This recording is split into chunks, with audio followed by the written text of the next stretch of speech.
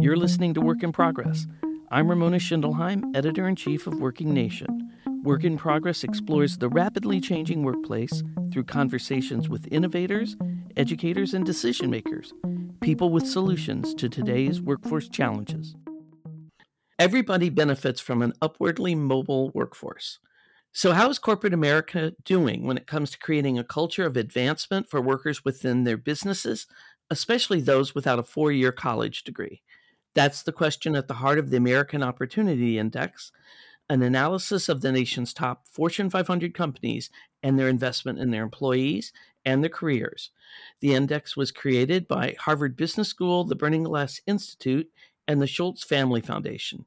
Joining me to discuss the index are Joe Fuller, co-head of the Managing the Future of Work project at Harvard Business School, and Rajiv Chandrasekaran, head of strategy for the Schultz Family Foundation.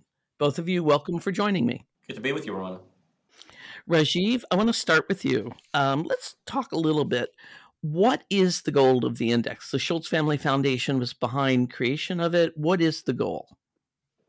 The goal fundamentally, Ramona, is to give both companies and workers far greater transparency into how workers can get ahead and how companies can most effectively use their human capital. We believe that when workers can advance, when they can find upward mobility, they can achieve the pathways to continue to grow their careers, everybody benefits. It's not just the workers, but companies themselves. Turnover is reduced, companies become more efficient, they can fill their talent needs more effectively from within. And so what the index seeks to do is, in a very groundbreaking way, not look at what companies say they're doing to help get workers ahead and help manage their human talent, but actually looking at the outcomes of workers over a 5-year period. And Joe can talk a little bit more about this, but it's really looking at objective outcome data to understand which of America's largest companies are doing the best at this and in which ways, so that other companies can learn from this. Fundamentally, what we are hoping from this is that companies will learn and improve their practices. What research that our partner at the Burning Glass Institute, along with Joe and Joe's research team, have found out is that for many low and mid-skilled workers, the reason folks get ahead or not is really because of the practices their employers. And so we're trying to shine a spotlight on employers that have positive practices, and for those that are seeking to improve how they manage their human talent, to be able to look at other companies, particularly others in their sector, and learn from what they are doing right. So we'll get into some of the details of how you got where you got in the survey. But before we go on, Joe, I'd like to ask you, this is important not just for those workers, but it is important for the employers who are having trouble finding and retaining talent. Yes, as Rajiv was saying, companies that have superior practices as it relates to internal pathways for workers, we think really benefited from it economically on multiple dimensions. Some things are obvious. Even the most jaded employer will acknowledge it's expensive to replace people. It's expensive not only in direct cost, but you have loss of productivity, you have loss of knowledge of your operation, maybe relationships with customers. You're putting more stress on the workers who are staying. And research shows that if one person leaves a team or an operation, it gives psychological permission for other people who are similarly considering whether they really want to stay or considering looking for another job, the right to go and do that. But there are other drivers beyond just avoiding those costs. A big one is that workers who feel invested in and feel they have an opportunity are consistently more productive, more likely to stay, and more likely to imbibe and kind of live the goals and vision of the company. Another important consideration is that in most companies, lower wage workers are a more diverse population than their colleagues in middle ranks and upper management. And all the companies of the size that are included in the American Opportunity Index have significant stated goals to enhance their performance on diversity, equity, inclusion. But they very often do that by going out and trying to hire a solution, hire in diversity. If they create upward osmosis for their lower wage workers, if they can create clear pathways as well as reduce barriers to getting higher for more diverse workers, they can grow their own. And this big, rich, diverse pool of talent that you have, the entry-level positions in your company, is the most natural catchment area to turn to start cultivating a continuous pipeline of diverse talent. So companies benefit by avoiding cost, having more productive workers, and addressing other organizational problems that they have made significant commitments to addressing, but in many instances not really made all that much progress yet. That's one of the, basically one of the three criteria it seems that you assess the companies on: mobility, which is what you were just talking about, and access and wage. One of you want to share a little bit more about those three criteria? We believe there are three core criteria to both the creation of opportunity for workers, but really helping identify the companies that are managing their human capital most effectively. And yes, one of the first obviously is mobility, is the world of advancement and the pathways therein that Joe was talking about. Wage is certainly a component of this, but it's worth noting that for many, many workers, wage isn't the be-all, end-all. A fair wage has to be paid, but as assembling the index in the 2022 version, and again, the version of the index that's being assembled this year, hundreds and hundreds of workers are being surveyed by a research firm. And what we found last year was that while wage is important to workers, it's certainly not the most important criteria. They care about the ability to both move ahead, to be able to be hired based for the skills they possess, not necessarily the degrees that they have. And that's helped guide the Burning Glass Institute and Harvard in essentially weighting all of these categories. And then the third is access, is the hiring practices. And we look at how well a company does in hiring for positions based on skills versus degrees, and what percentage of their open roles are open to folks coming in at the entry level. And Ramona, we view these three as, and the various measures we took of the companies, as being mutually reinforcing. We looked at the companies on multiple dimensions, everything from how high were the requirements for a job applicant, and higher requirements obviously crowding out some candidates, to did they promote from within? Were the leaders in the company homegrown or hired in?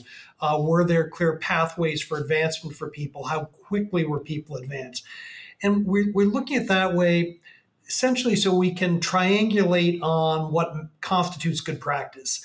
Because what we found across the Fortune 250 is most companies were doing one or two things that we found creditworthy, that are good practices. But very few really are approaching this systemically, where there are multiple levers that they're manipulating to try to advance their own workers, give them better prospects for household sustaining earnings, give them opportunities to grow in their careers, and add the types of skills that are going to be necessary to prosper in that company or in a future employer. And rather than come up with a single metric of that, which we think would be invalid, we're looking at multiple different ways companies behave so we can see if they've got a systemic, strategic approach to this. And what the data reveals is there are a number of companies doing reasonably well, but even the best have rooms for improvement. Which companies are some of the better ones? And I know you're in the midst of assembling another, round here. Some of the top companies to work for, who did you come up with? We looked at a wide array of companies, and yes, there were a number of companies that scored out pretty well across multiple dimensions. Companies like AT&T, Microsoft, Costco, PG&E, a utility in California. But when we look at those individual companies, Of course, there are multiple different contributing factors to that. So AT&T and PG&E are both quite unionized, for example, whereas the Microsofts of the world aren't. I think a more interesting measure is to look within sectors, because comparing the practices of a Dollar General and a Goldman Sachs with a Microsoft and JP Morgan Chase, there's so many differences in industry and the economics of those businesses, in their geographic locations, urban, rural, suburban, even the age of the enterprise. So within individual sectors like retail, like technology, like consumer products, we found variable performance. And as Rajiv said earlier, we are constructing the index and refining it, improving it this year, not because we're trying to tell companies do this or don't do that. We're doing it to raise questions. So if you are a very highly rated retailer like Costco, and another retailer's management team or board of directors sees that their company is falling far down the list of retailers in terms of performance, we're not saying, well, shame on you. We're saying you might want to take a look at what Costco is doing. You might want to take a look at what Lowe's is doing, because those companies are performing reasonably well. You may conclude when you do that analysis that you're comfortable with what you're doing. We're not chosen by the shareholders to oversee your business, so we'll assume you're performing your role credibly. The real emphasis here is to get companies to reflect on their practices, test the business judgment, and hold those practices against the standards that Rajiv was talking about.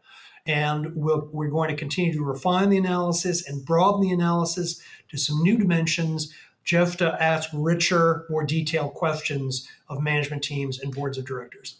Just to build on what Joe was saying there, one of the things that's unique about this index is, unlike some other assessments of good places to work or employers who are in some ways judged to be virtuous by some media organizations or panels of experts, this list is not just dominated by large tech companies and financial services industries. In the 2022 index, we looked across the Fortune 250. We broke up the Fortune 250 into 27 sectors. Companies from 21 out of the 27 sectors are represented in the top 50 list. When we looked at various aspects of what makes a company an opportunity creator, we found that about 161 of the 250 or so companies we looked at were good at least one aspect of opportunity creation. The point being that more companies are good at some aspect than not. And we see examples of high performance in various parts of the economy, not just among some of the either best known companies or companies that find themselves atop other lists. From looking at all of this data and looking at kind of the practices of the companies, do you have like a set of goals for the companies that you would say, if you can reach this, you are a good place to work for your employees? I'm not sure we have a specific set of goals. I think what we're encouraging people to do is, first of all, ask if are they creating an environment that creates opportunities for growth in all dimensions, growth in skills, growth in income potential, growth in promotability for their workforce. A very perilous situation in a lot of those 27 sectors that Rajiv was mentioning is there are many, many companies and many, many industries that have begun to view their lower level jobs as perpetual high turnover positions where there'll always be a lot of churn in the workforce. Now that churn generates costs I alluded to earlier, but we believe a lot of companies misdiagnose what's going on. They believe that the churn is inevitable because the workers are going to seek other opportunities, that there's something intrinsic to the work that causes people to just kind of get sick of it and want to leave. That's not what the data supports. what the data says is that workers generally want to stay with an employer where they're situated, and they leave, inflicting those costs on the company because they don't see opportunities for upward mobility and growth. So our objective is to get companies to say, first, ask the question, are we really configured? Have we implemented policies that advance our workers' prospects of growing with us? Are we tracking those metrics? Because you are what you track, you are what you measure. And are we pursuing best practice in light of what we can see other people are achieving? And one final observation, Ramona, what we see consistently in companies, there's a disconnect between what the C-suite, the top executives of the companies, believe they are accomplishing and what's actually being accomplished in the company. That is because those companies do have intentions, they do have policies, but when you get down to the shop floor, you get to the retail bank branch, you get to the new employees onboarding, the execution of those policies is uneven, the design is unrealistic. So we also want to make sure that senior management is essentially kind of checking in as to whether their design intentions and the values they've expressed to their employees, to their shareholders, to their boards of directors, the communities their facilities are in, are actually being expressed through what is being done on a day-to-day basis in the company. Rajiv, would you want to add anything to that?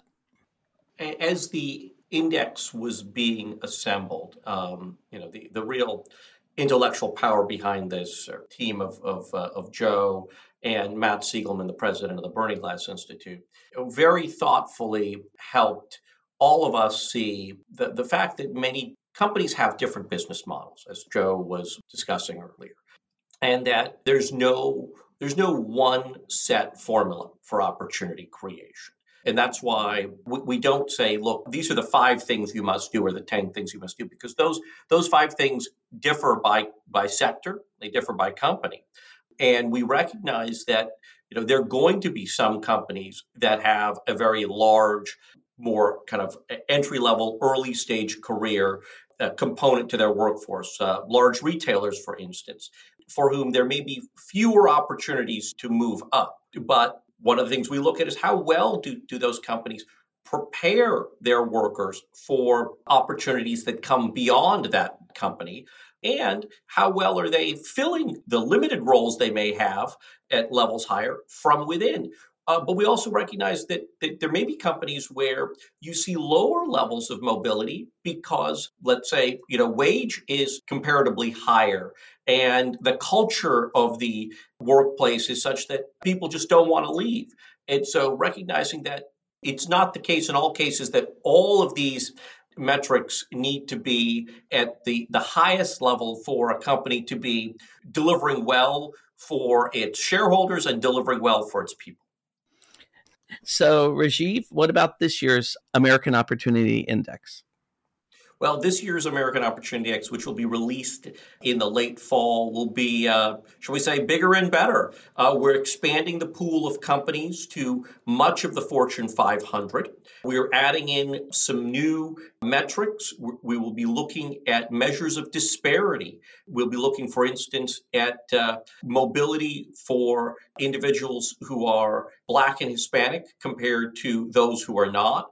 At companies, we'll also be looking at how men and women may fare differently at companies. In addition, we're going to take a focus as well on the culture of the workplace. And so this year, the index really expands to 5 core dimensions. In addition to mobility, hiring practices, and wage, we'll be looking at disparity and culture to give an even more robust picture of opportunity creation and to create an even more useful tool for companies to manage their human talent. Thank you both very much. I appreciate it, and we look forward to seeing the new report.